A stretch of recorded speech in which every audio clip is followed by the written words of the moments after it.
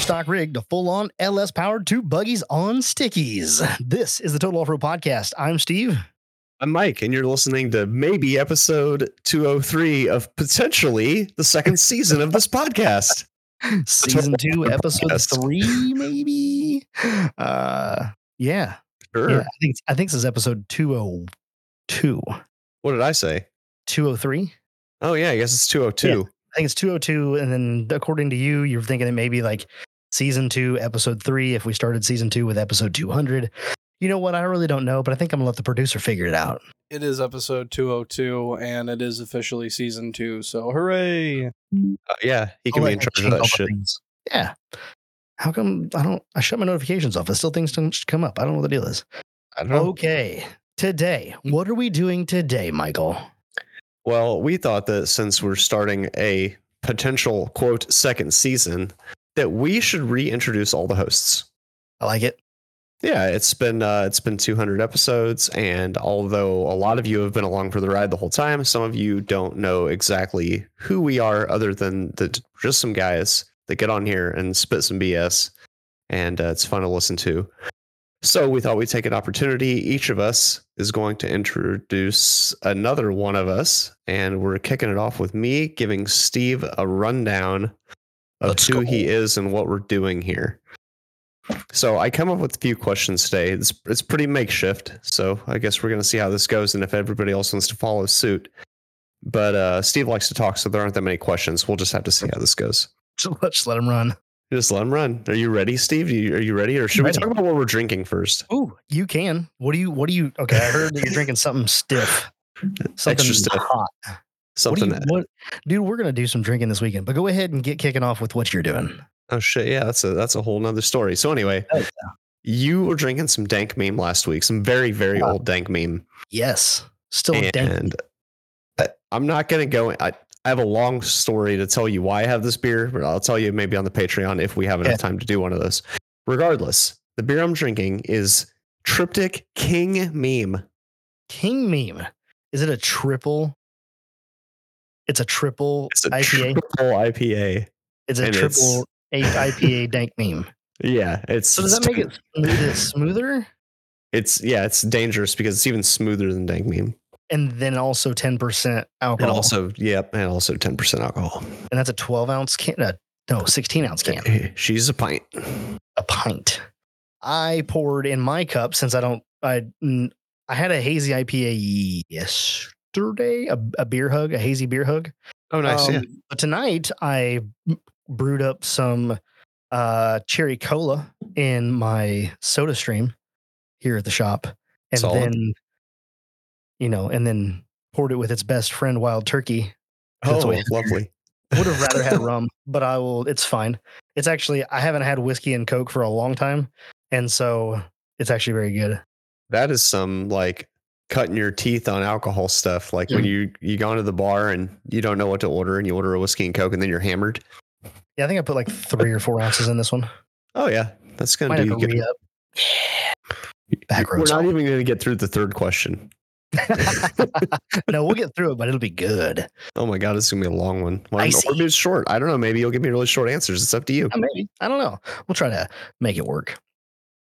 Do you want to tell the people about what we're going to do this weekend so they can all be super jealous? So the people that like beer will be super jealous. There's a few beer likers on here. Okay. I feel like we have lost our beer likers. And I know this because we don't get beer sent to the shop at 1503 County Road 2700 North, Rantoul, Illinois 61866. So I don't know what happened. There was a disconnect at somewhere in season 1, like episode, I don't know, maybe like 90 or 85, where our beer likers stopped trying to send us the deliciousness. And now I have a whole bunch of extra old beer. Maybe that was it. Maybe we weren't drinking enough of it. And they were just like, fuck you guys. That could be. I should drink it throughout the week and then make a list of all of them and tell them, write down what I liked. Anyway, what are we doing this weekend? Me and Steve and some of our full-size Chevy truck buddies are going to do a Bourbon County Stout vertical. And for those of you who don't know what a vertical is, it is where you take the same beer, several years of it, and drink them in order from oldest to newest to see the subtle nuances between the beers and try not to get shit hammered. And sometimes not so subtle nuances. Yeah, sometimes it's very, very bold and obvious, and Oh, some yeah. years aren't better than others, and sometimes they get stronger, sometimes they get less potent. It's just kind of a fun thing to do, but you have to collect these beers throughout the years. Yeah, you have to collect them. You remember we did the vertical at Seven Saints, and like we were drinking through it, and all of a sudden we got to like I don't know 2014 or something like that, and it was like extra hot, and like woo. You don't remember that? We did that with I do remember that sort of. friends. Oh my god, was that the same night that they had that cask of blood orange IPA? Oh, where they had like run it through a rattler or something, or no, it was just a cask of. They'd only brewed a cask of this blood orange IPA. Do you remember that? I do remember that one. I don't know if I remember the vertical. Oh wow! I remember doing a vertical at a few people's houses different times, but I don't remember doing one at a restaurant. We did a vertical at Seven Saints, and it was KBS, maybe. Oh, I think it was KBS. I think it was Kentucky Breakfast Stout. Is that right? Kentucky Breakfast Stout. Kentucky. Yeah, you're right. Yeah, I think so. I think that's what it was. It was either KBS or what's the other one? The Kentucky Bourbon. It's a BCS. Bourbon County Stout. Bourbon County Stout. It may have been a BCS vertical. Wait, is KBS Breakfast Stout or Bourbon Stout? Yeah. I think it's Breakfast Stout. It's Breakfast Stout, yeah. I believe you. Mm-hmm. Yes. Yeah. So we're going to do a vertical. I don't know how far back we go. I think I only have like, I don't know, maybe 19 through 23, but I think the Matt has some older stuff. So hopefully we'll, yeah. Unfortunately, I need to start collecting again. At one time, we were doing pretty good with that. And what are we drinking? What are we drinking this weekend? Bourbon County Stout. Bourbon County Stout, BCS, yeah. Yeah, and probably some other stuff. Matt has, a whole basement completely full of beer, so I wouldn't be surprised if we try some other stuff. Hopefully we appreciate it. Oh, of course. So, all right, let's kick this in. Now that we've gone through the beer talk, if you didn't like that because it's 7:00 in the morning and you're like, fuck you guys, can't drink beer. I'm sorry. I love you. And I hope that you have a good, delicious beer tonight, whether it be a Busch or something really off the wall, delicious. Yeah, hopefully it's something good. Yeah. Hopefully it's the kind of beer that you wait all week to drink, and like you get off work on Friday and I'm like booking home. I'm like, I cannot wait to open that beer. Do you drink beer every night? For the weekend. I drink beer every night, every single night.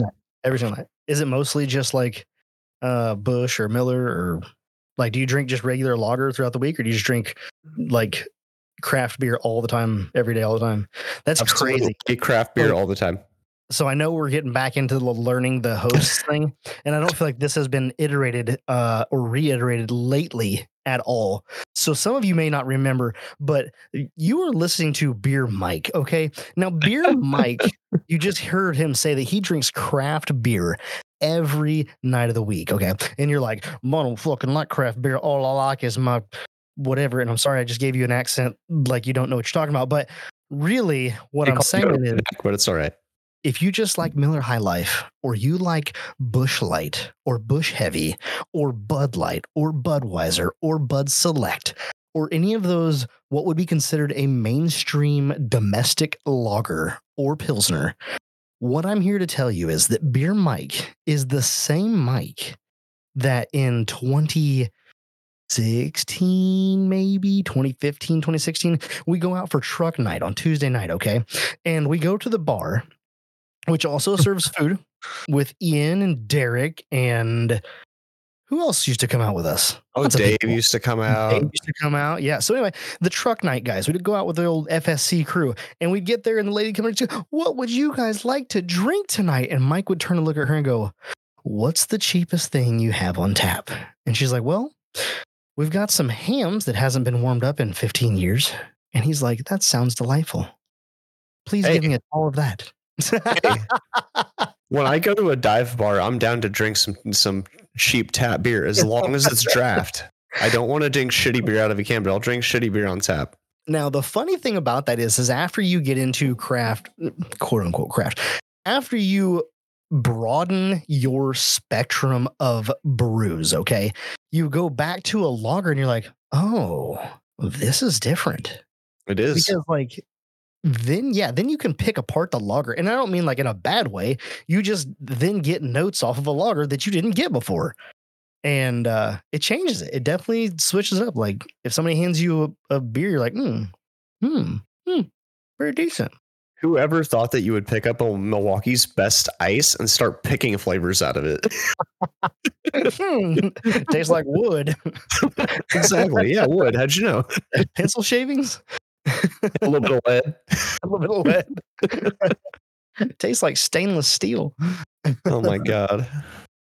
Either way. You do. You find the good in most beer once you've gotten to craft beer, because you really do pick apart a beer just about no matter what beer it is. I feel like my favorite like generic lager is still a craft lager, but was that Grain Belt that I think Chris got for us, and then also just the beer flavored beer. Beer flavored beer, Steve? It was just a can that said beer. Oh, was that a real thing? I always see that on TV. I didn't know that it was actually happened. I want to say it was also Grain Belt, but it was just the can just said beer. I love that. Yeah. And so you have that. I feel like, have you seen the videos online of the Friday beer? No. There's a dude that does chugs. So like he does chugs. I'm sorry, we're getting way off on tangent, but it's fine. We love beer and y'all love beer. There's a dude on the internet that does chugs. He's got a table set up at tailgates, and he's sitting there and he's got a bunch of cases of what's called a Friday beer is what it says, Friday beer.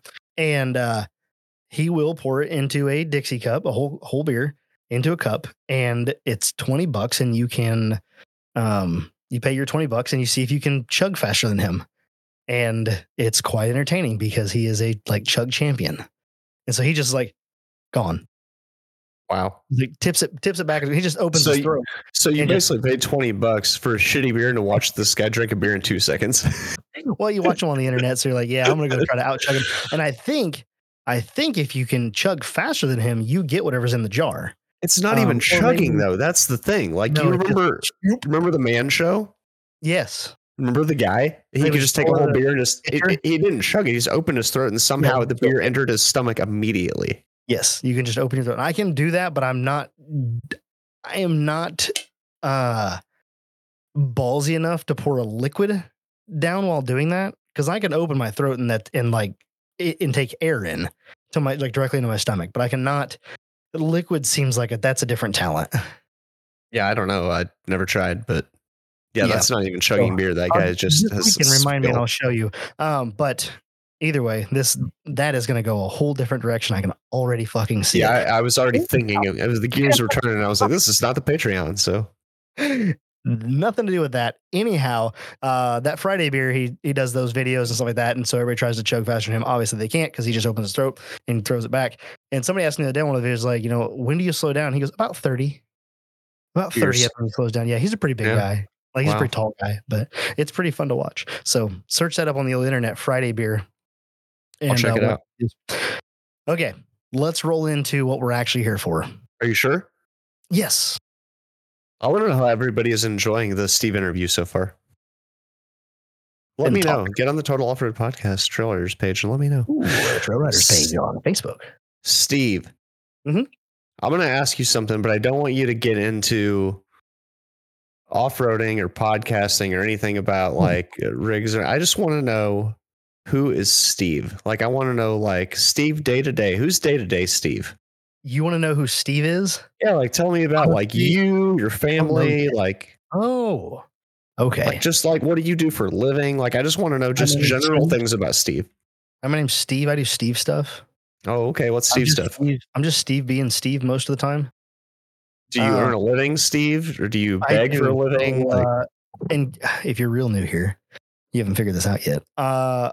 I own Summershine Metal Polishing. You can find us on the internet. Just Google Summershine_7 and I will pop up somewhere, guaranteed. Unless your Google is broken. Yeah, I have a decent sized social media following for the old metal polishing side. And we launched. So I started Summershine back in 2017. It's a metal polishing business. We polish wheels and tanks and semi-truck parts and car parts and all kinds of random whatever. Then I started social media heavy in 2020, right about the same time we kicked off the podcast. October 2020 is when I kicked off my TikTok, which is a pretty okay time to do so. And then that kind of popped off with a couple of videos. And then I goofed around and polished some cast iron skillets. And then it really popped off. And then trickled off about 500,000 followers and then kind of picked back up again. And now we're at like 770,000 followers on TikTok, 207,000 followers on Instagram, just short of 100,000 on YouTube.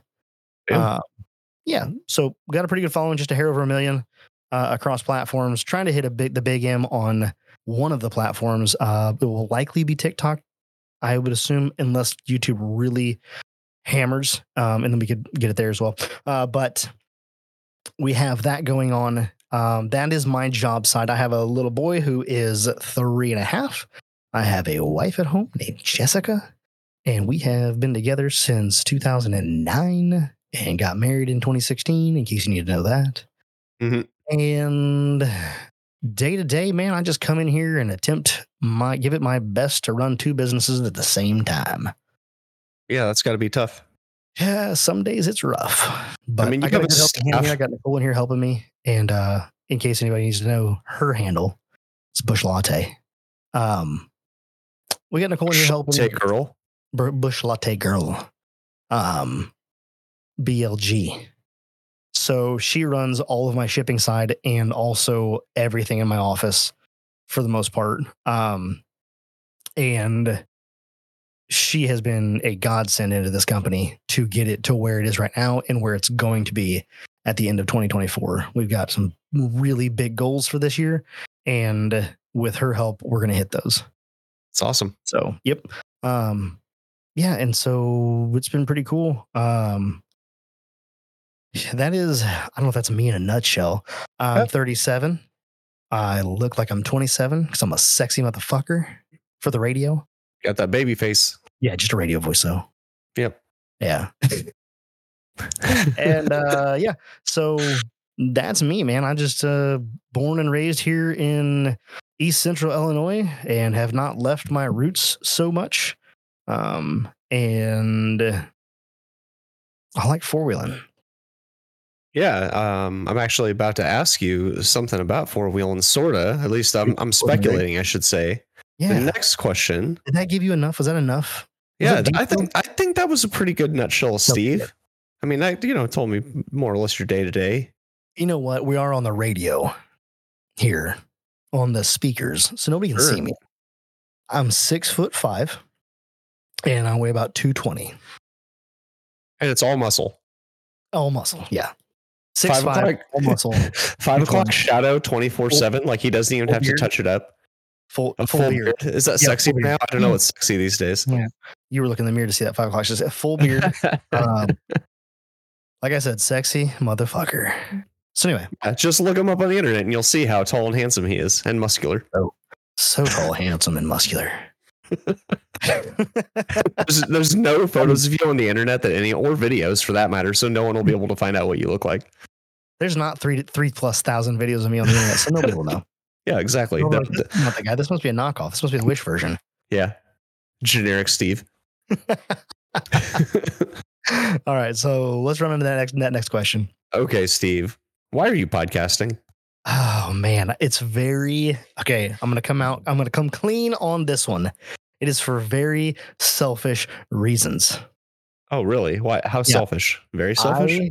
The way that my brain works is I need a group of friends to stay steady with a hobby or whatever it is.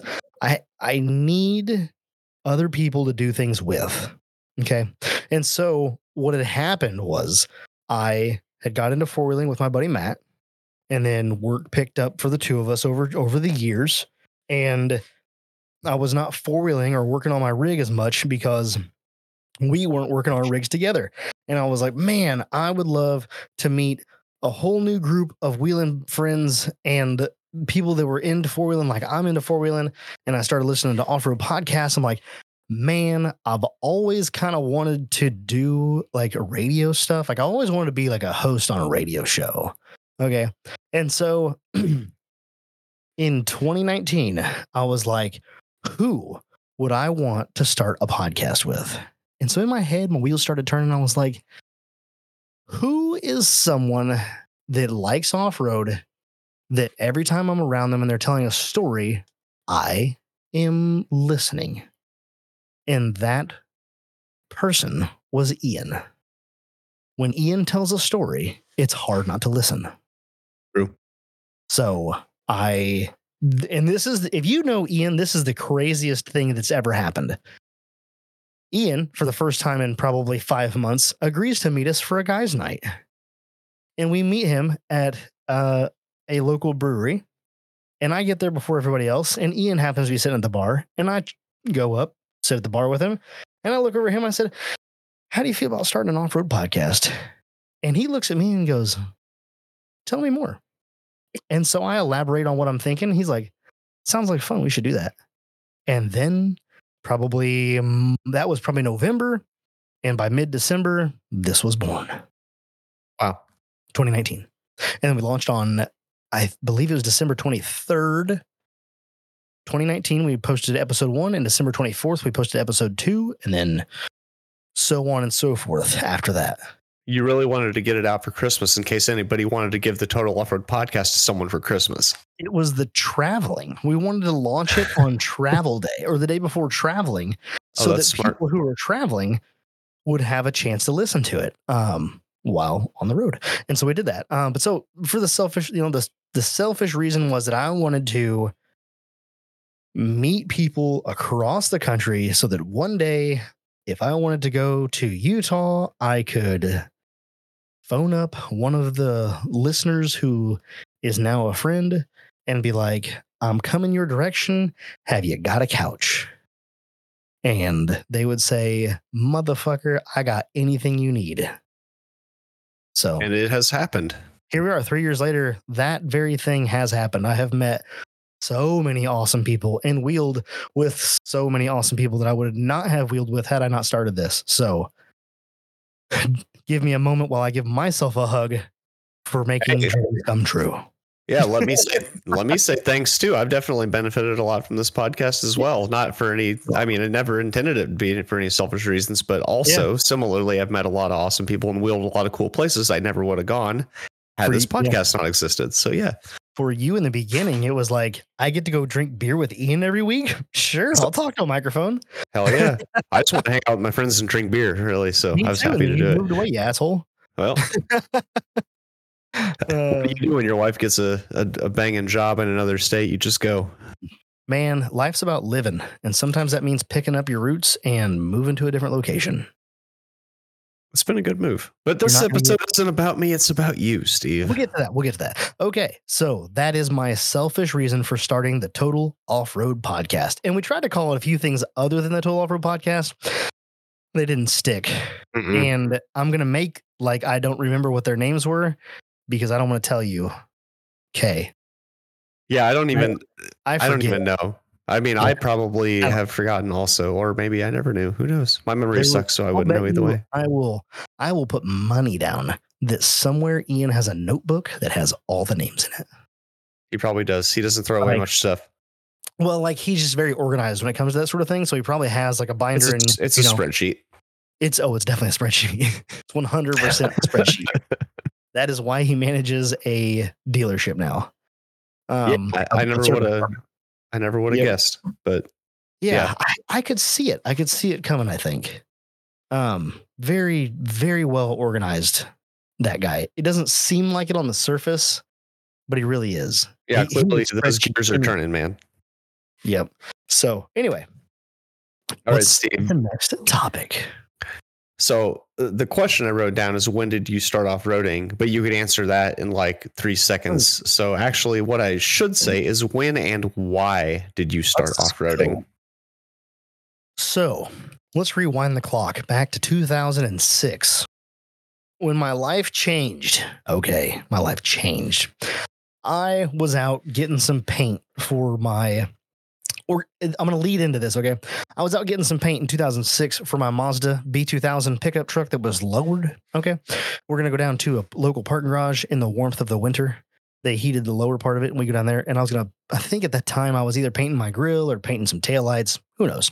I was color matching something on that truck. Now, if you know what a Mazda B2000 is, it's a small 2-wheel-drive, 4-cylinder, 5-speed pickup, short bed, and it's not for off-roading. As we're leaving the Walmart, my cousin and I, we are walking out of the Walmart, and we bump into this guy named Matt and his girlfriend at the time. And my cousin's like, "Hey, Matt." And I'm like, "Who is this guy?" And he's like, "Oh," and then we introduce each other, blah, blah, blah. And we're like, "We're going down to Cranert to go paint some shit on the truck." He's like, "That sounds fun. Let's go do that." And so he comes and joins us, and we start hanging out. I'm like, "This fella's pretty cool." And he likes trucks too. He's got at the time, a 1991 Chevy Z71 step side regular cab. Oh, It yeah. was black. It was cranked in the front. It had 3-inch straight pipe exhaust. It had a new 350 and a new 4L60 in it. And it had a fresh set of Douglas Mud Rovers. Douglas Mud Rovers. Really? I think so. They should have been Dunlop. Yeah, it's Dunlop. You're right. My bad. My apologies. That was, oh man. And I love tires too. Yes, sorry. Dunlop Mud Rovers. Okay. Which is just a blocky, old school BFG mud terrain blocky pattern. Dude, but at the time, those were the cheapest mud tire you could get for the size. Yeah. And they were a 285, 75, 16. I think they were. I think you're right, because I was thinking they were a 33, 10, 50, but Dunlop wouldn't have made that. So they were 285, 75, 16, 33-inch mud tire, cranked, regular cab, short bed step side with a fresh 350 and single straight 3-inch exhaust. You know exactly what that sounds like in your head. I do, unfortunately. Like, it gives me a headache even thinking about it. Good. It actually sounded so good because of the oversized pipe.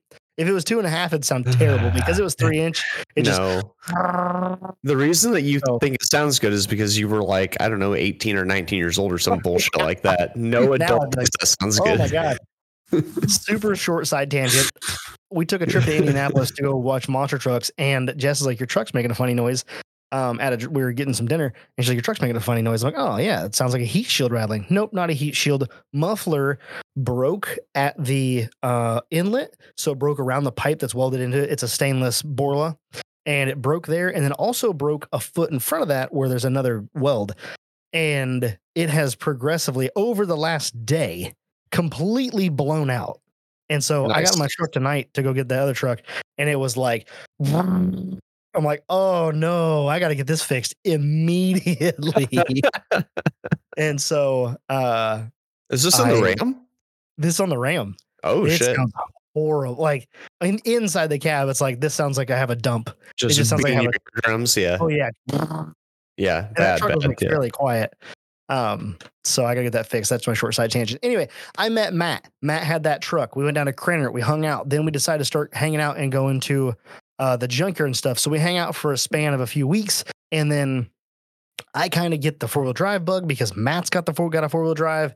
I start to get that a little bit. I'm hanging out with another kid who's got a 03 Ram that's 4-wheel drive and kind of a nice, nice little lifted truck. I'm like, man, I'd like to get me a lifted truck. So I'm looking for a Ram 1500 is what I'm looking for. And then Matt calls me up. This is a few months down the road. So we started hanging out in like winter of 2006. This is early 2007. And Matt's like, "Hey man, I was just driving down I think Matt said this, or we saw it. Either way, there's this Barbie looking fucking Jeep sitting parked in a parking lot on one of the main roads in Champaign. And it's got a for sale sign in it. It's slightly lifted. It's got pocket flares, a roof rack, and some 33-inch Hercules mud terrains." And I was like, what does a Barbie looking Jeep mean? Well, it is aqua pearl metallic. It's a 1995 aqua pearl metallic. Okay, I get what you're saying. Had that 90s Barbie. Yep. So when I first got it, Matt's girlfriend's little sister was like, that's a Barbie Jeep. And I was like, shit, she's right. All it needed was some pink graphic on the side that said Barbie. Yeah, it would have been a Barbie Jeep for sure. Yeah. So it had a little like conduit built roof rack on it. Had a few little things done to it that the guy had before me had done to it. Had pucks up front, blocks out back, and that's about it, really. It didn't have any kind of recovery. Well, it had a hitch in the rear that had recovery points on it. And this is March of 2007. The guy's asking $2,500. I talk him down to $2,250, and he leaves me with a quarter tank of fuel. I don't want to get into it. Anyway, bought the Jeep. 1995 Jeep Cherokee XJ 33s, 30 Dana 30, 8.25 out back, open, 4-liter AW4 231 transfer case. This is March of 2007. Okay. I buy the Jeep. I don't plate said Jeep until October. I think I bought it. So I bought it. We drove it for like the first 2 weeks. On, like I just bought this type of deal. And we went on the third day I owned it. We took it and buried the fucker in some earth mover tracks. Oh, nice. And I buried, I buried my Jeep. And then the kid we were wheeling with was an old friend of mine from high school. He buried his Bronco. He had a 79 Bronco on some 35-inch boggers that were half bald. And he spun around to come get me and buried his shit. And that's the only two vehicles around in this. This is a complex development. He buried his, I buried mine. And how I buried mine was I was straddling the earth mover tracks. You could see where it was standing water on either side of the tracks. And so I was staying on top of the top of him. I'm trying to like do that. Matt's like, just stay on top of him. And I'm trying to stay on top of him. And then it just slides and it just inexperience. Like the first thing I ever done off road. And so we're out here stuck. Jeep is leaned over at an angle because driver's side tires are off in this earth mover holes. If you don't know how big the tires on an earth mover are, they're like 60 some inches and I'm on 33s. So my whole wheel and tire fits inside a half of that. So the rut soaked up all of it. The Bronco is turned around facing me, also stuck. And then we called Matt's girlfriend to go get his TJ. He had a 99 TJ with a fresh set of TSLs and a mile marker winch on the front. And so he calls her. She gets the Jeep. She puts fuel in the Jeep, brings us the Jeep. He then he takes his shoes off and goes and walks out because the mud is like, I don't know, 8 inches deep. Like everywhere. There's nothing you can do. It's not like you're going to destroy whatever clothes you wear out there. Everything. So he takes his boots off, walks to the Jeep, gets the Jeep, brings it out, pulls the Bronco out. No, pulls me out first. We hook to the back of his, and then we pull the Bronco out, and then we get the fuck out of here because we're not. It's a construction.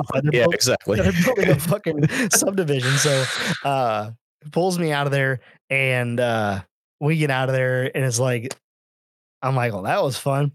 And then a few weeks later, we go to the Badlands, and we go with another guy who's pretty rowdy. His name is Josh, and they push me like I'm a very experienced wheeler, and I'm not, and scared the shit out of me. And I came back, parked that fucker at the shop in St. Joe, and didn't touch it for like 3 months. They were experienced wheelers, and they were like, you're doing this, and you were just like scared and felt like you were going to tip or roll or like whatever, and you were just not having a good time. You know that in the quarry, when we exit the quarry, we always take basically the same way, right? Yeah. You know what I'm talking about? You go over towards the pond and you go out like that. Okay, right? Yeah. You turn, you go down through here, right?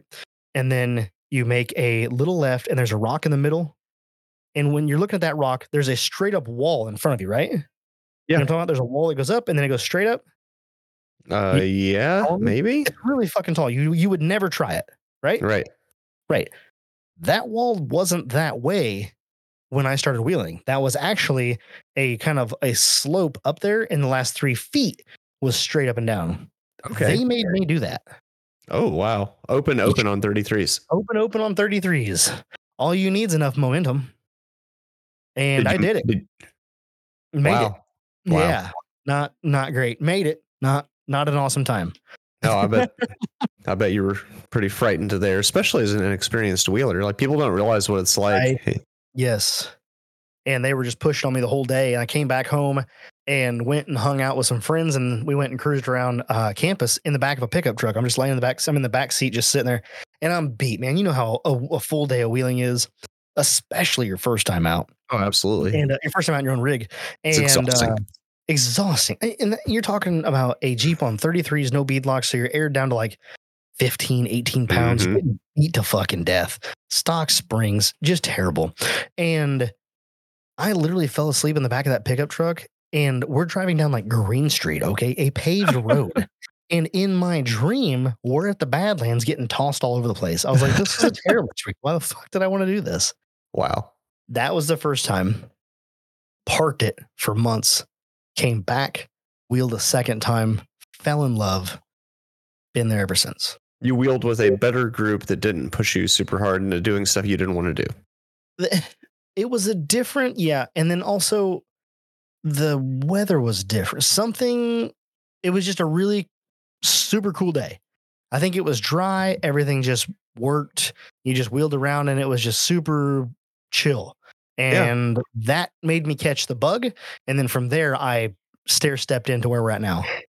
Now a day where it's just like a cool, relaxing day is like, oh, that was good. So now I'm like, where can I go find something to play on? Can we go find something? No, I totally get it. Yeah, because I mean, trail riding is fun, but we do like to have a little bit of challenge every now and then. Rail riding is fun when it's new trails. Yeah, when it's not the same stuff you've done a million times. Yeah, sure. the same stuff you've done a million times. You're like, I mean, it's still good. Don't get me wrong. No such thing as a shitty off-road park. But new trails are a lot more fun for sure. So yeah, that is how I got into wheeling. I have a 95 XJ. That's what I still have that same Jeep. 16 years later. To the next question, Steve. I was going to say, okay, so that's what you started wheeling in 2006. And, now it's been like 16, 20, like 18 years later. Oh. And now what is your trail rig? Oh God, it's been like 18 years. That's wild. It's been 17 years. Okay. My trail rig now is a 1995 Jeep XJ that underneath of all of its rattle can is still this old Barbie Jeep blue.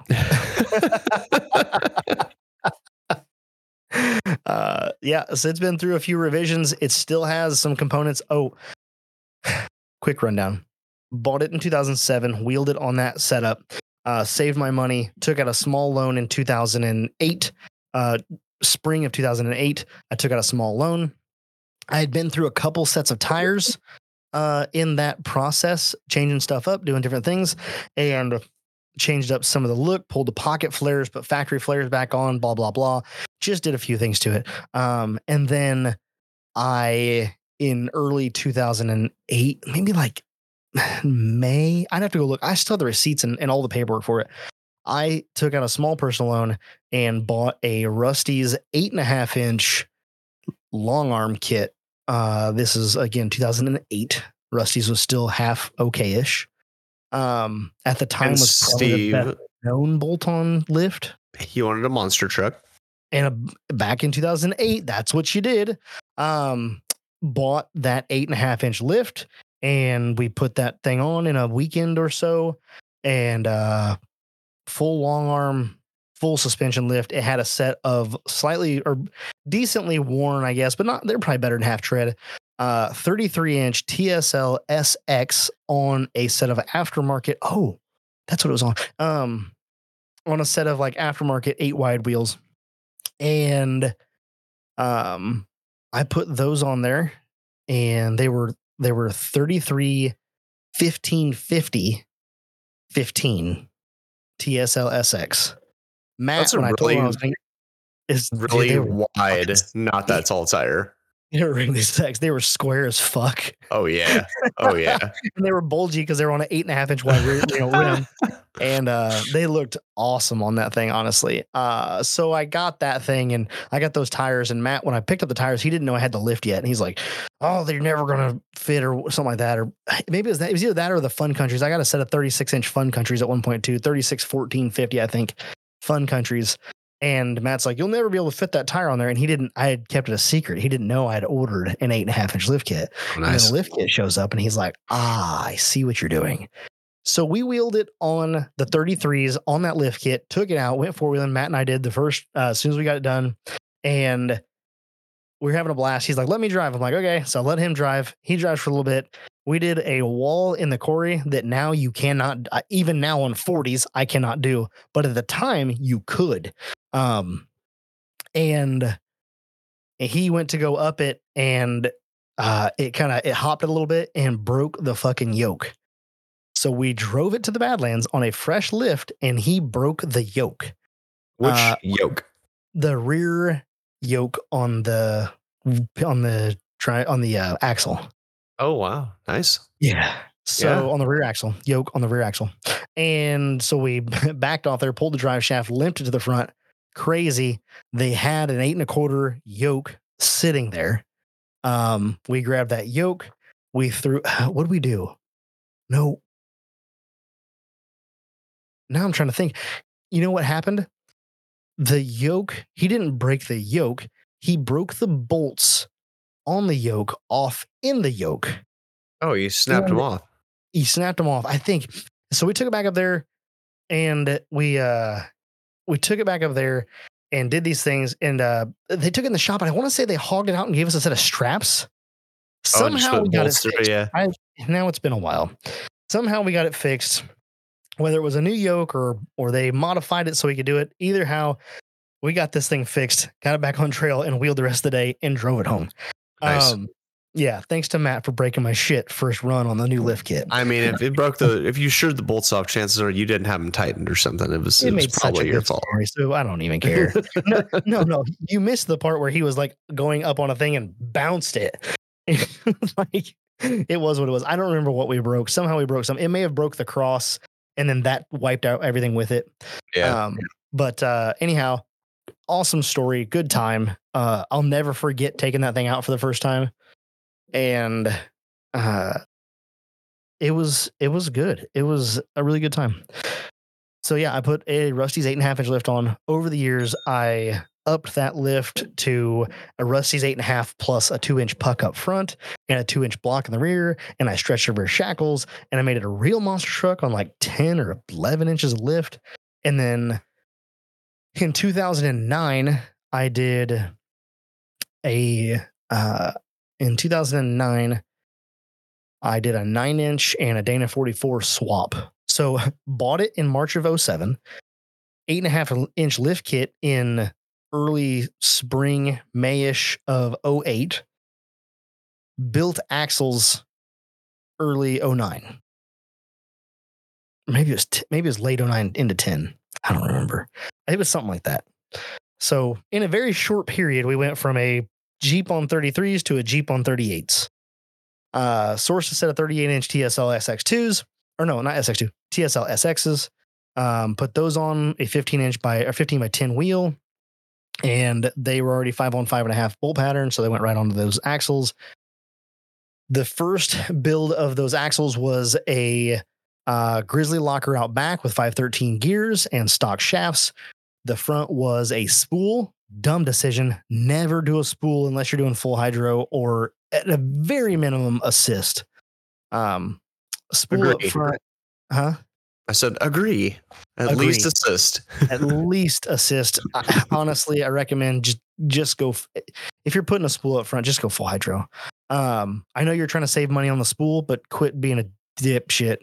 You're gonna hate your wheeling life. I absolutely hated it. Now, granted, my steering geometry was absolute trash because I had no idea about geometry back then. This is 2013, maybe. Like 2009, 2010 when I put everything together. But like 10 to 13, I wheeled this thing with a spool up front, no assist, the world's worst steering geometry. My track bar and my steering were not even close to the same degree. It looked like there was a jungle gym under the front end. And that made Everybody's trying gonna to start navigate- somewhere. I understand that.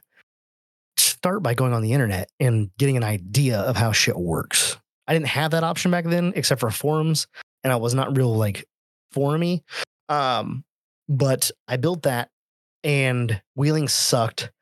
I ran that setup until 2016 when Matt rolled his Jeep and we swapped his 44 into my Jeep. So now I have a Grizzly out back and I have a Detroit up front. And changing to a Detroit, I was like, oh my God, this is fucking amazing. This is way better. If you have to go out on the corner and do what you need to do to afford a mechanical front locker instead of a spool, just go out there, swallow your pride and whatever else you need to do for $20 and get a mechanical locker. All right, take Steve's advice with a grain of salt, because I'm here to tell you that I have a welded front end in my truck and hydro assist, and it is perfectly fine, and I wheel it all the time, and I have zero complaints. Now, please continue. Yes. How was it before your hydraulic assist? Impossible. Exactly. No, I'm just saying hydro assist. You say hydro assist is a Yeah. minimum. I'm just saying hydro assist is fine. Full hydro would probably be better, but also I don't want to drive that on the street. I'm just saying that if you have hydro assist and a spool, you'll be just fine. You will be fine. Yes, you will be fine. And lockouts. You'll be Obviously, fine. lockouts. If you have a spool and full mechanical steering, it will not be the most fun trail experience you've ever had in your life. And we'll tell you that right now. So anyway, I had that set up. We switched to the mechanical locker. It was fantastic. Everything wheeled a lot better. Everything steered a lot better on trail. This, that, and the other. Ran that setup until May of 17. So just a year. Got a couple wheeling trips on it, maybe. And then I realized that this thing is a monster truck. Okay. Big, dumb mud truck. Big dumb mud truck. We're talking 10 inches of, like 8 to 10 inches of lift. It's a solid axle, or it's an axle swap, not a solid axle swap, obviously, but it's an axle swap. So it's got a 44. So that right there alone raises another 1.5 inches or so. And you just have so much lift. And then you have all of this lift, and then you have 38-inch big old tires on it. I think I had beadlocks at that time, so I was running 5 PSI. But anytime you got anything off camber, it just felt like it was going to fall over, and it was terrible. And so I ran into a group of guys running Cherokees in 2017. It was Charlie. Shit. Yep. Sorry. I just forgot Charlie's last name. Anyway, Charlie, good. Luke, and a couple other guys, still friends with them on Facebook. And I'm looking at their rigs. Charlie's got a XJ on 40s and tons, and he's running like a stock rear leaf and a shackle maybe and some other stuff. And I'm like, how are you so low? And I'm just kind of like looking at his rig. I'm like, oh, I'm fucking up.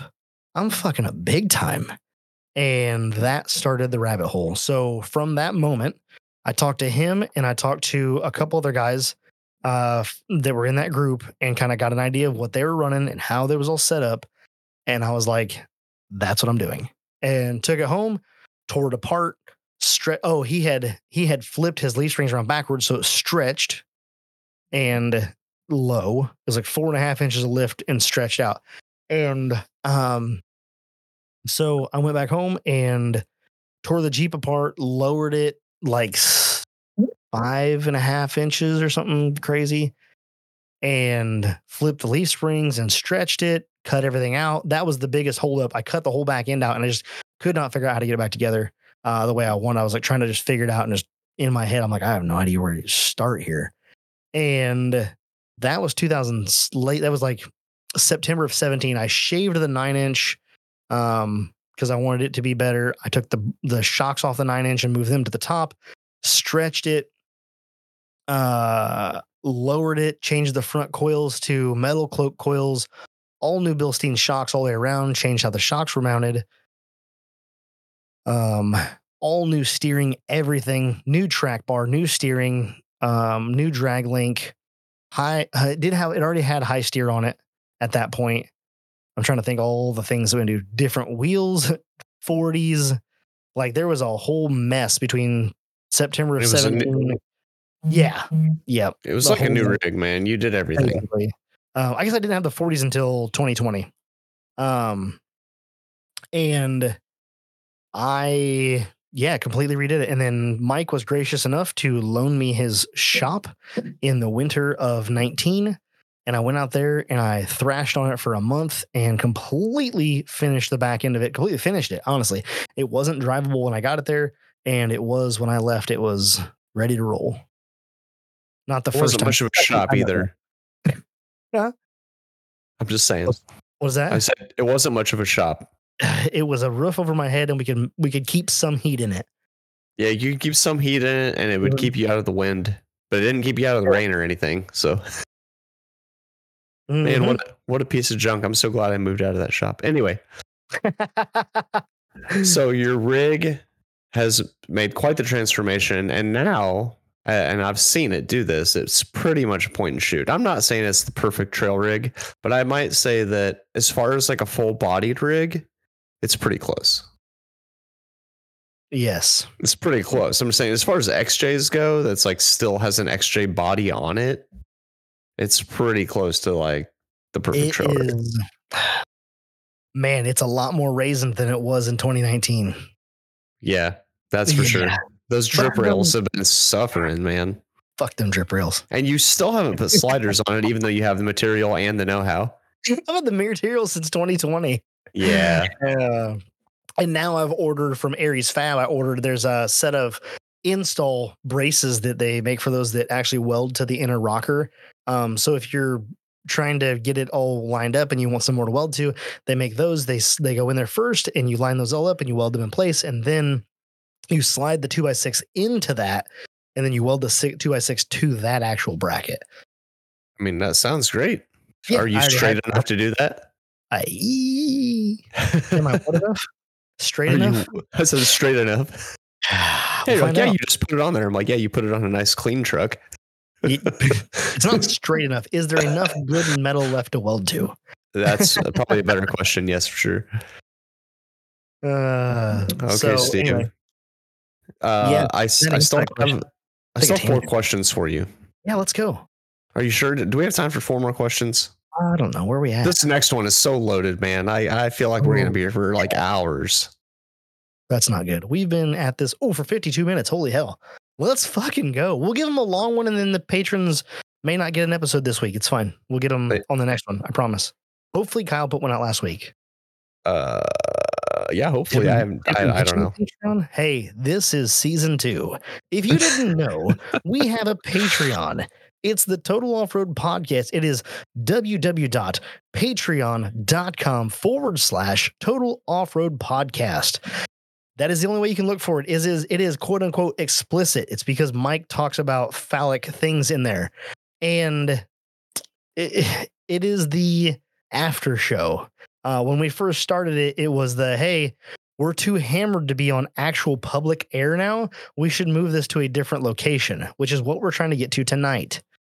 So, and we've had kids since then, so now we don't get as hammered, but still a little hammered. From time to time, you'll know the good episodes are the ones where we're drinking. So what you need to know is we offer a Patreon. I think the minimum buy-in is $5. $10 you get entered in to win. You get entered in for a chance at $500 quarterly. We've had a ton of winners.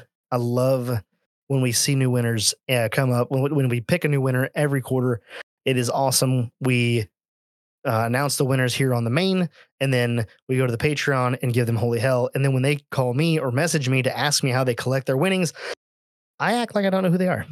So, and don't know what they're talking about every time, every single time, unless they already know know the deal. But if it's somebody new that I don't talk to on a daily basis, and they're like, "Hey man, how do I collect my winnings?" I'm like, that's just a fucking hoax, bud. So mean. It is. I'll play with them for a couple of minutes and then I'll tell them what they can do. But anyway, yeah, that is the Patreon. You get tons of content. If you have caught up to this point and you're like, I need more Total Off-Road Podcast, you can get the After Hours show at Total Off-Road Podcast I'm dumb. Patreon. It'll be linked below here in the show notes. Go to that.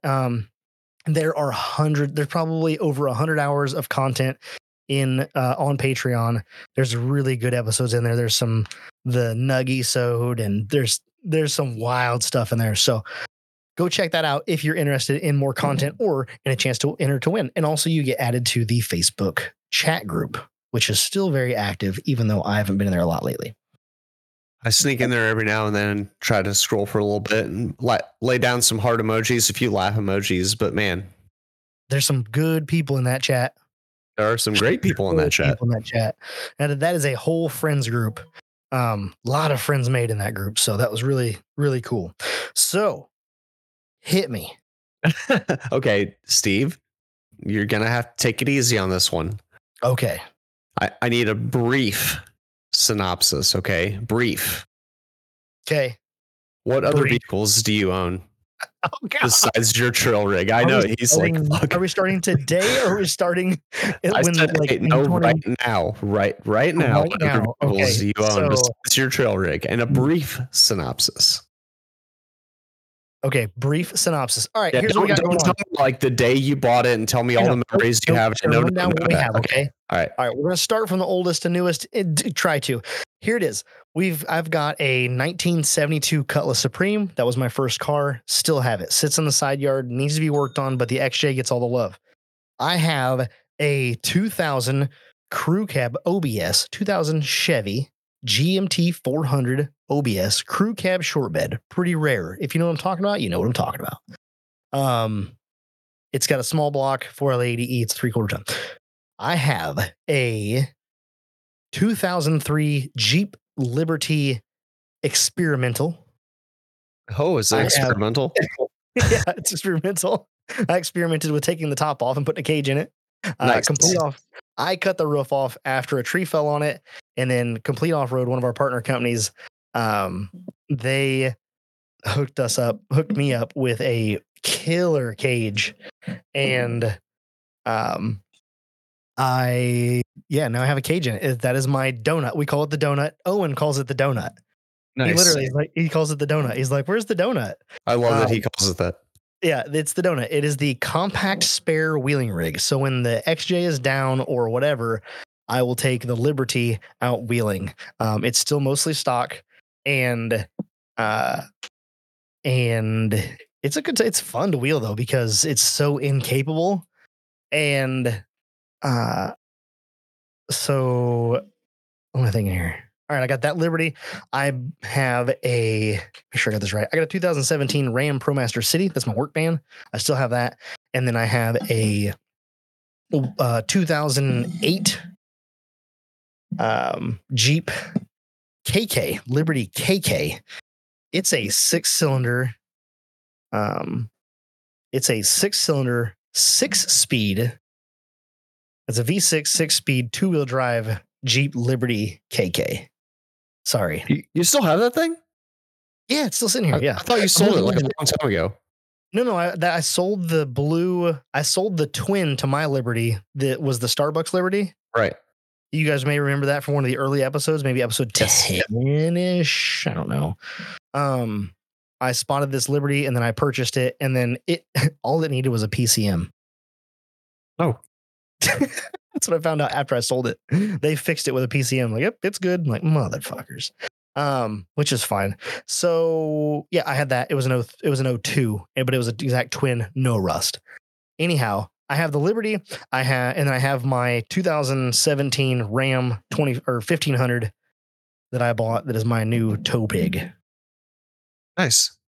That was a brief synopsis. I'm actually really proud of you for how brief that was. I thought you'd go more into detail even then. No, I tried to keep it brief for you. Did you want more detail? My Ram, I looked for, short. Okay, let's give you a little something. Cutlass, first vehicle. Ram ProMaster City, executive decision to buy a dependable vehicle to build my company off of that was mobile at the time. The Blue Liberty actually saw a 2005 Liberty on Dirt Every Day where they did the cheap truck challenge, and they took one of those and put it on some bigger tires and all that stuff. And I was like, man, that looks fucking awesome. I wish I could find me a Blue Liberty. Go literally watch the show, look on Marketplace for like 2 hours. Don't find what I'm looking for. Go to a diaper party for a buddy of mine. I go to his house for a diaper party. As I roll in, here's a blue Jeep Liberty, exactly like what I'm looking for. I say, who's Liberty? They say, so-and-so. I'm like, I want to buy your Liberty. And she goes, go talk to Cody because we want to sell it. It's a match made in heaven. Match made in heaven. Fast forward 6 months, buy said Liberty, own it, then cut the roof off like I planned the whole time. Everything. I just manifest everything. Anyway, that was the Liberty. So I purchased that one because I saw it on dirt every day and I was like, I need one of those. Boom. I have one now cooler than what they had. Do you still use the ProMaster for anything, or is that thing for sale? No, currently it's just chilling, and it's going to get up for sale here pretty damn quick. Okay, I was just curious. Yeah, and then I had my crew cab. I looked for that crew cab for 6 years, and I bought the crew cab back in 2013, and I've had it ever since. That was a dream truck for a long time, and then I purchased it, and it was a good truck for a long time, but it is since just it doesn't have the capability that I need it to have. It needs some love to get there. It coughed up a transmission. I had the transmission rebuilt. It's never been the same. Yada, yada. When it coughed up the transmission the second time, 20,000 miles later, I said, I need something different. Bought the KK because I was like really wanting a Jeep KK. Found one at a deal, bought it, drove it for a month, blew up the engine on the interstate. And then the wife looked at me and she goes, you need a reliable vehicle like yesterday, one that can preferably haul your kid around. I was like, you're right. And so at this point, I've already been looking for a Ram 1500 for like 4 or 5 years and said, okay, I'm pulling the trigger. So I went and bought this Ram 1500. It's a 5.7 with the 8 HP 70 transmission. It has the tow pack, 392 gears, Positrack rear end, integrated tow brake, and the 8-inch screen in it. There were very specific, and it's a sport. It had to be a sport. There's very specific options that I had to have. You wanted all the color match goodies. Huh? Color match goodies. Color match goodies, yep. I get it. Had to have color match goodies, had to have 392 years, had to have a Positrack, and had to have an integrated tow brake, had to have the 8-inch screen. Like these were awesome must-haves. Everything else, negotiable. Had to have those things. Got what I needed. Bought it in black because at the same time we were working to launch our new product line, and a white truck does not pose as good as a black truck. That's for damn sure. Yeah, still what? Still want a white one? Yeah. White trucks are way easier to keep clean. My next one will be white. I just want a white one. Show scratches as much, I should say. I have always wanted a white one. I used to Photoshop the crew cab in white. Oh, wow. Because you really like white trucks. Crew cab. I just really want a white truck. But here we are. I bought a black one. I'm very happy with it. I love the truck, but it needs a set of 24-inch by 12 wheels, and it needs white paint. Disgusting. I could have it wrapped as an option. Still, those wheels, gross. Oh, it's gonna be beautiful. You wait. Yeah. I'm gonna put those on there, and you're like, damn, I like that more than I should. I'm gonna hate it so much. So anyway, yes. Next question: what's your favorite thing to do off road? Ooh, talk. I knew that was I knew that was the correct answer. I wasn't sure you were gonna tell me that was the answer. I was ready to be like, bullshit. It's talk. My absolute favorite thing to do off road is talk. I want to go hit an obstacle and then I want to shoot the shit with my friends. Honestly, I know more wheeling, less talking. It's a slogan, but the reality is, man, I'm out there. Yes, I'm out there to go wheeling and enjoy hitting obstacles and doing things that I haven't done. But just being out there with my buds and shooting the shit and just talking and just enjoying each other's company, man, that is a lot of why I'm out there. So if you want to go wheeling just to go wheeling, you better be up fucking front about that when we book a wheeling trip, okay? You better tell me, hey, I don't want to talk today. I want to just wheel. Because we can do that. We can plan that out. We can, I will set up a path and we'll just run it, okay? If you don't lay that as the ground laws when we book a wheeling trip together, when we plan on going wheeling, you're going to get talked to all day. I'm sorry. Yep, it's true. I've been Sorry, there. I just lied. Yeah, man, that's my favorite thing to do off road is to go out and play in the woods and talk to my friends. He's not lying. I am Even not a little bit. Been there, done that. Steve will talk your ear off as long as you'll let him. Hey, man, if you look like a wall, you're getting talked to. So Wow. if you got ears, man, I'm gonna be talking. Be seeing what you're up to. You know, Steve, I actually only have a couple questions left, and I feel like they're both fairly simple ones. We're doing good, man. We're at an hour. We're You know, doing good. yeah, we're doing good. I'm kind of surprised how not over an hour we are right now. I've been trying to keep it a little bit short. I've had a few drinks, so I hope it's entertaining. I mean, I think it's been entertaining, but I've been drinking too, so it's hard for me to say. I shouldn't be the judge. We'll find out later. So yeah, let's keep it rocking and rolling, man. We can always stretch this thing out and give them a little extra. If you got questions, I mean, we could talk for days, right? We've done it. So anyway, just make like my Jeep sitting right next to me, and we'll talk all you want. Exactly. That's no joke. Steve, would you say that you're a redneck? No. Why not? I don't feel like I fall in that category anymore. What about you isn't redneck? Like, what specifically would you say? Like, it's like, this is why I'm not a redneck. Because, like, you live in the country and, like, I do. You do, like, some of my stuff you do off road and stuff. You like to play in the dirt. Like, it's all pretty rednecky stuff. So, like, why aren't you a redneck? Just a normal guy, man. Just a normal guy. What makes a guy a redneck? That's a good question. I don't know. I'm just asking if you think you're a redneck. Is it like all country all the time? Is it like, I don't know. Like, I feel like, does my Jeep look like it belongs to a redneck? It's got some 90s themed geometric loud as shit paint job. It's got polished wheels. It's not a big time mud truck. I don't subscribe to the I drink beer all the time, although I do have a case of Land Shark in the garage. But like, and I'm not, I don't know, man. I think that I'm a chameleon. Let's be honest. I think I'm a chameleon. What's a chameleon? I mean, I know what a chameleon is. What's a chameleon in your sense? A chameleon is someone who can pop into a group of people and blend pretty damn well. You're saying that if you walked into a group of rednecks, they wouldn't be able to tell you weren't one of them? Potentially. You're trying to say rednecks talk with a little draw? No, I'm just saying. Potentially, I feel like I can get along with just about everybody for the most part. Yeah.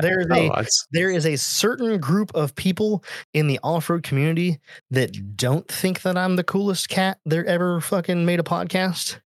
And to those people, eat a wiener.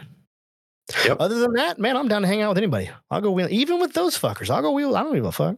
I'll go wheel with them. No problem. I'm super easy going. Steve, some people are just dicks, though. It has nothing to do with you. It's just some people just suck. Jealousy's an ugly bitch. Guess so. Yeah. I'm just out here doing me, man. I don't feel like I've fallen to that so much anymore. I feel like at one time, this is hard because I honestly, I don't want to like paint anybody in a certain light. You know what I'm saying? But there was a time that I was maybe not redneck or hillbilly, but I was far more country leaning than I are today. I feel like that happens to everybody at some time, at least like all us white males. Like at some point in time, we're like, I think I'm a redneck. And then you're like later, like, no, I'm not actually that much redneck. And maybe some people stay redneck forever. I don't know, but it's your lifestyle. Whatever you like, it's your lifestyle. I'm cool with it. I'll hang out with whoever. I don't give a fuck. But yeah.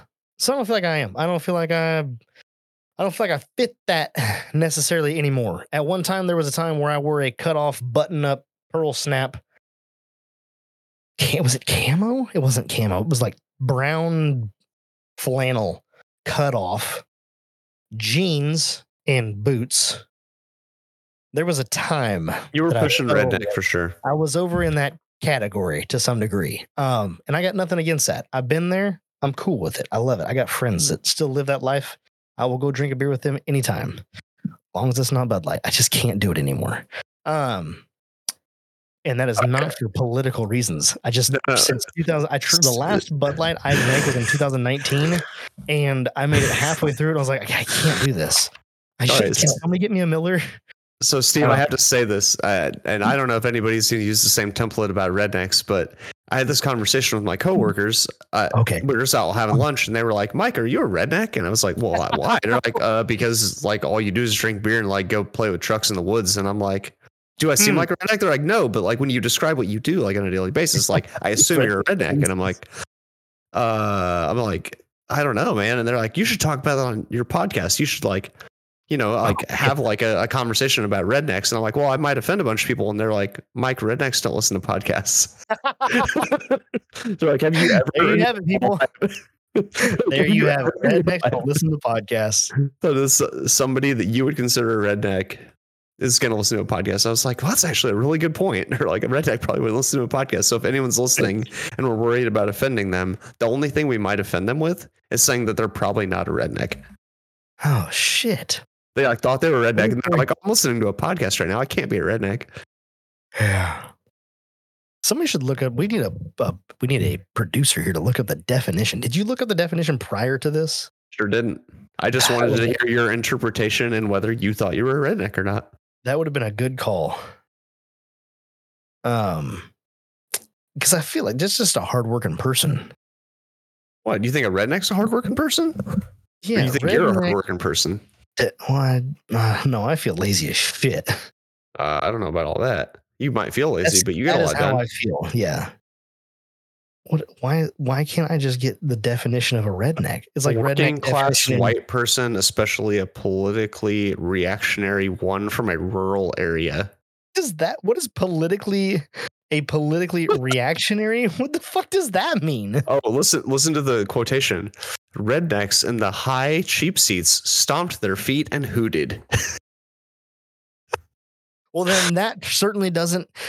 Then I am not a redneck because we were 5 seats off of the floor at the monster trucks this weekend. So therefore, I are not redneck because I have the expensive low seats. How about that? I guess you're not a redneck. Catch me down low. How about that? Now my brother, on the other hand, was in the 600 section. So I think that maybe he might have stomped his feet and hooted. He might be a redneck. He might be a redneck. Was that an Indy? That was an Indy. I saw so many posts a couple days ago, like you, my cousin, your brother, like Mike, like my other cousin, like just so many people I knew were at that. And I was like, man, I want to bring my kid to a monster truck show. Probably he's a little older though.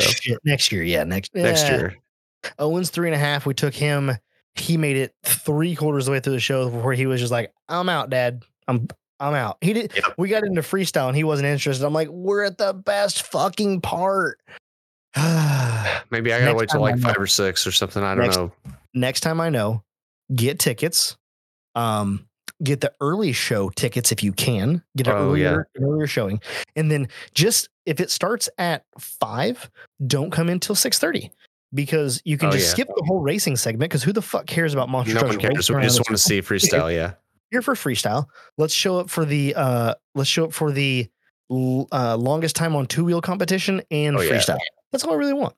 And so, just skip the first whole hour, pay for the seats, skip the whole first hour, and then show up with your kid, and they'll be like, holy shit, I love monster trucks. That's smart. You're a smart fella. Mm-hmm. You live and learn, my guy. Yeah, I can't imagine like getting to freestyle, and he's like, all done. And I'm like, what do you mean all done? It's monster trucks. He's like, all done. All done. Once they say all done, that's all there is, right? Jess is like, can we, like, she's like, how do you feel about going? And I'm like, can we just get to Tom Mintz freestyling? Like, if we can get to Tom Mintz, we can call him that. Like, he lives to 15 minutes from the shop here. Like, and he's one of my customers. Like, if we can just get to Tom Mintz, I'm solid. And we did. And she went and walked around with him. They came back. Tom Mintz was done playing and we called it. But nice. The best show was, there was a 70s Chevy. I can't think what the name of the truck was. It was a 70s Chevy body, K20, whatever, K10, K20 body, monster truck. And he went out and fucking got rowdy. Jumped the first jump, and the hood was just held on by some DOM up front, and the DOM was just like, absolutely not. And it folded forward a little bit, and so he couldn't see a damn thing. And so he's running around he's jumping things to get this hood to break off. Wow. And probably 30 seconds in, he finally gets the hood to go far enough forward that it's able to break off, and then he just runs it over and spins around. Now he's hoodless, and now he's ready to rock and roll. Oh, I'm sorry. That was in the two-wheel. That was in the longest time on two-wheel competition. He got the hood to get off. And then he came back for freestyle, no hood, and he come over to the backflip ramp, sizes up on this backflip ramp, and just does a backflip, but overshoots it a little bit. So he does the backflip, lands on the he backflipped, lands on the front tires, and then bounces like the back tires, and then rolls over a second flip and lands on the front tires, and then stands in the throttle and like comes out of it. And it's like, yes, sir. That is amazing. It had no hood, so he's just a cage, and he's like looking at the ground, like, all right, cool, and just stands on it and just like pulls that front end back down and out of it. I'm like, man, those things are awesome. And so those drivers have to make like the decisions they have to make and how fast and how big that machine is to know just what to do to get it to do. Like those guys have so much skill. Yeah. So for the longest, who can do the longest time on two wheels, Tom Mintz comes out. A lot of guys are like doing slap wheelies and things like that, and like trying to keep it up and so that. Tom Mintz comes out, pulls over, backs up onto the backflip ramp. He backs up there until it goes into like tries to lean over forward, and then just and then just like see he's just sitting there walking it super slow on the front wheels. He's on the front wheels, just and he pulls forward as far as like pretty far out, not all the way to us. So where we're sitting at, we're looking directly at him. Oh, that's awesome. Like we're sitting 100 feet from him, and he's doing this, and he's coming at us, and he gets pretty close to us, and then he kicks it in reverse, and he starts walking it back, and he walks it all the way back to the ramp, and then sets the back tires down. It's like, wow, how the fuck do you take a 10,000 pound, 2,500 horsepower rig and balance it on a set of 64-inch tires? Yeah, that's a good question. Ask Tom Mintz. How? I will. When he comes here, I will ask him questions. So anyway, that was cool to watch. That was awesome. That was also this is his last season. He's retiring. Shit. He's retiring. So that, I believe they were saying that was his last time at that venue. I believe what they're saying. So yeah, pretty cool. Yeah, it's crazy. So no, not a redneck. Got the low seats. Next question. Okay. This is the last question, Steve. And you sure you're ready? Yes, sir. What's your favorite thing about me? God, this is the hardest question yet. Mike. What can I say? I just love Michael. Oh, you gotta pick your favorite thing about me. Oof. Favorite thing about Mike. Yep, I gotta do this whole damn interview. I get praised at the end. This is like the rest of them had answers for. No problem. I don't know if I've ever sat down and like thought about what my favorite thing about just what comes to mind. You like think of it and you're like, oh, I know what it is. Like, no, it's just like the Mike as a whole. Like it's just no. I don't think that I think without any of your components as a Michael, you would not be the same. Is it how big my sarcasm is? Oh, maybe. It's pretty big. Yeah, it's pretty big sarcasm. It's huge. From your wife. I don't know. You're a lot of fun to be around. This isn't the Patreon, so I really can't tell you. Yeah, you can't say all the things that you really like about me. Man, I had to hit you with a curveball, Steve. I mean, like, I've never just like, thought about like, what is my favorite thing about Mike? I knew that you would have answers for all the other questions. And actually, I'm glad I did this first because I realized that if any of the other guys decide to take any of my my template and use it. I don't Uh-huh. even know, like, when I started wheeling or when I did things to Snow Day, like, I don't keep that stuff in memory. Like, I could tell you like circa 5 years or so, but I don't know like the Right. day or the month or anything. But you Yeah, just so- have the stuff in your mind. Like, I you're do. like, oh, in March 2016. I'm like, nope, no idea. Not even I a wanna clue. say, Like, I want to say I bought the Jeep March 17th, but it might have been March 22nd, right in that general region. yeah, And it would be years apart and you're like days. then, yeah, I within have days, no yeah. idea. And then with the lift kit, I want to say the lift kit was in, I don't know, it was in the summer, June, July, maybe, did the lift kit. And then dude, it was 2009. I paid that loan off in a year. And so immediately, as soon as that loan was paid off, I took out another loan for like $3,500 and started building the 44. Yeah, because I would have bought, oh my God, I would have bought the Dana 44 and the 9-inch in September or October of 2008 is when I bought those two axles. And so that is wild. When I think back on that timeline, it is so fucking close. Like everything was happening so fast. Like it was months, everything was months apart. There was no year gap. It was months apart. Wild. Yeah, but you had to not have responsibilities. you're beating around the bush. You still haven't told me what your favorite thing is about me. I don't know. Probably your wife. It's like I like when your wife's hanging out because she's hot. I got you on that one, didn't I? That's fine. They can be my wife. Maybe Patty is the best part of me. No, it's not that. I don't, man. I know my favorite thing is about you, but I'm not even going to say it. It's like, it's got to be your personality. Okay. All It's right. gotta be Hey. like, it's got to be your personality. That is my favorite thing about you. It's like, it's not like a looks thing. It's not like I'm like, oh, I like Mike because he just looks good. It's like he's my type. You know what I'm saying? It's like, it's not that. It's not my rock hard pecs. Like when I take my shirt off real slow. No, it's not that. Okay. Well, I just thought it throw it out there. It's like, it's got to be just your personality and your demeanor. Like you're a pretty easygoing guy. You don't get frazzled much. Like it takes quite a bit to get you, fired up. That's true. I would say that's pretty true. And it's like, it's funny because you gave me the nickname Mittens.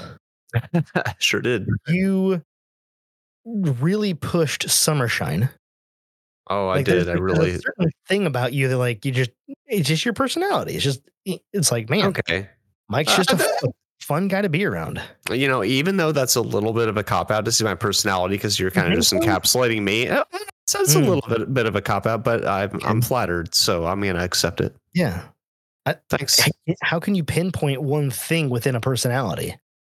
No, yeah, I mean, I guess you can't. I mean, I maybe I could, but I'm not gonna say so. I like it, man. I can't wait to hear what it is that you think your favorite thing about me is. Oh, I'm never going to tell you because I'm not interviewing, because you're not interviewing me, so you'll never find out. I can't. Who's interviewing you? I don't know. Maybe Ming. I'll be here for that. just to find out. And Steve's just going to interject. Hey, Mike, what's your favorite thing about me? What's your favorite thing about me? Yeah. So yeah. That's it. I've asked you all. This was just me at work. I had like a little lull in work today, and I was like, I just really need to write a list of questions because we kept talking about having a template and then nobody did it. And I was like, I'm just going to do it. So that's what I thought of. I hope I asked you enough things. Like, yeah, I'll picture that template and send it in the old group chat there. Yeah, I'll send it to everybody. Then we can kind of all have a little rundown. It'll be similar across the board. Yeah. If everybody, and they don't have to follow it, obviously. This is just the questions I thought of to ask you. They can ask whatever they want, as long as it gives a general synopsis of, the host and what they're about and who they are and everything. Then I think we'll be good. Oh, geez. Are we about to Patreon? Because it looks like you're pouring more in there. No, we don't have. It's pretty late. It's 10:38 your time. We're gonna give them 20 minutes of Patreon. We can. I might go get another beer. All right, let's ride. Okay, I guess we better shut this here down then. Okay, hey, let's shout out our partner companies. Hey, we've got some pretty cool partners on this podcast. One of the newer ones that has joined us is Toolbox Widget. Toolbox Widget is an organizational company for your toolbox. If you need to get your wrenches, your screwdrivers, your pliers, and what have you, sockets, all organized in your toolbox, check out toolboxwidget.com. There's some awesome people, family-owned company, and it's pretty cool. So definitely check them out. They're one of our partner companies, and we will be giving away things from Toolbox Widget in season 2. Check out crawleroffroad.com. They just had a restructure. You should go check out their new website and see what they've got going on. They've got all kinds of cool synthetic recovery products. They've got your kinetic ropes. They've got synthetic winch cables. They've got the coolest tree saver on the market, a 10-foot soft shackle tree saver, which is awesome because you can use it for anything. We used it to extract low-key when I got lost in a spring and didn't have any rear recovery points. And so go check out crawleroffroad.com. Oh, check man. out, what's up? I don't mean to call out Crawler Off-Road, but I just went to their website and it says there's free shipping on all synthetic recovery products. I don't know. Have they always had that, or is that a new thing? No, that's a new thing. It used to be the flat rate shipping. It says at the top of their website, it's a banner, free shipping on all synthetic recovery gear. Which is everything. It's nearly everything. Yeah. I mean, there's probably a handful of things that aren't, but that's cool. I had no idea they had free shipping on everything. They must have restructured well. So I'm super excited to see what they're going to do in 2024. So go check out crawleroffroad.com. Check out offroadanonymous.com. That is our buddy Jacob. They are going to eventually do a rebrand per the Total Off-Road podcast to just Jacob. But until then, it's offroadanonymous.com, and they have all kinds of steel fabrication parts. You can get all kinds of stuff. They're a metal company, and they build trusses and fabrication parts, gussets, brackets, all sorts of cool goodies, and some garage organizational things to go along with your toolbox widget parts. So go check out offroadanonymous.com. Next on the list is Complete Off-Road. Now, usually we shout out Complete Off-Road first, but hey, we're switching it up this episode.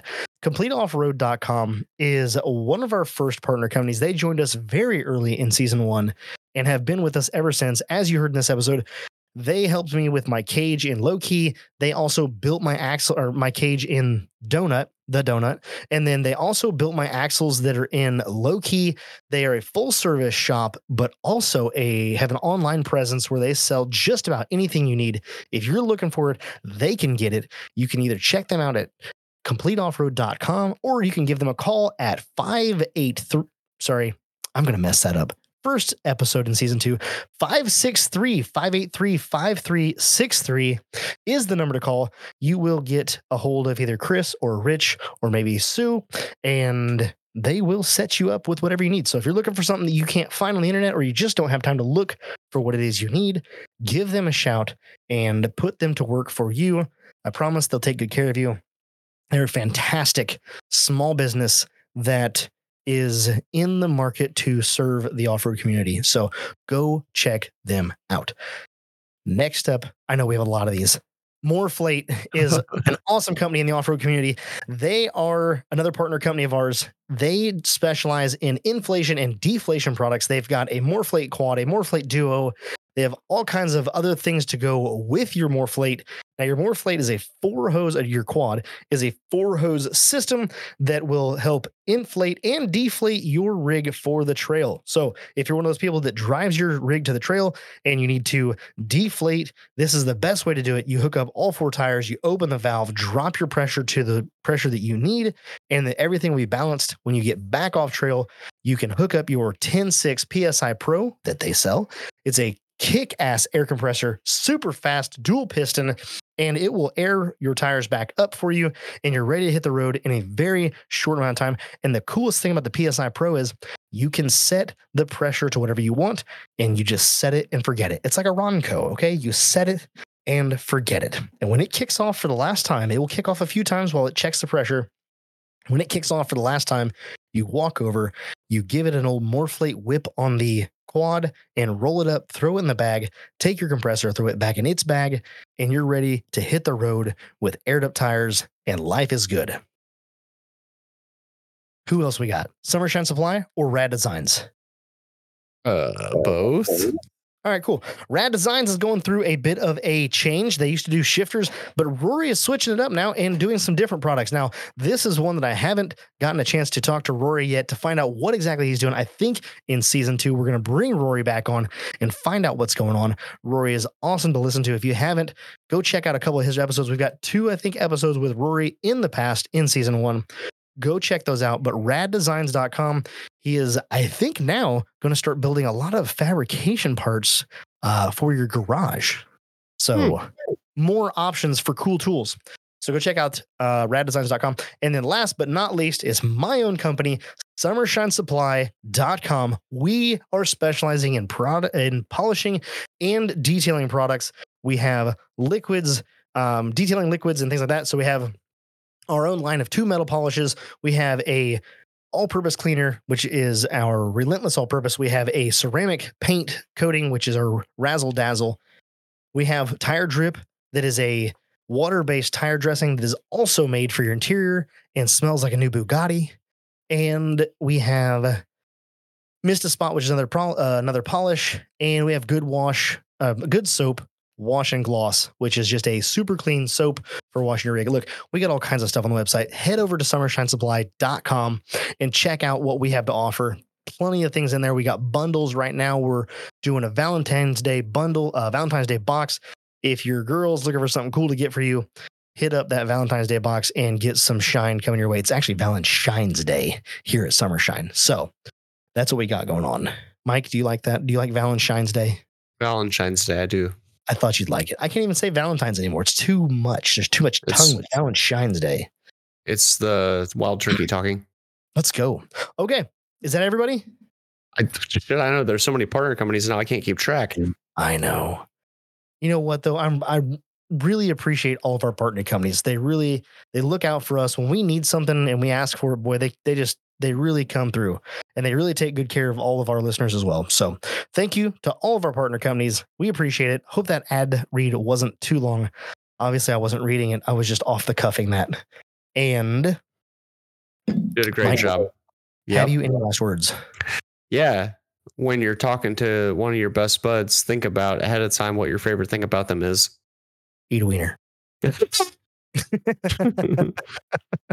All right, guys. Thanks for joining us for season 2, episode 3. Maybe. Yeah, not sure. Sure. Yeah. Why not? I appreciate y'all listening. And as always, we'll catch you on the trail.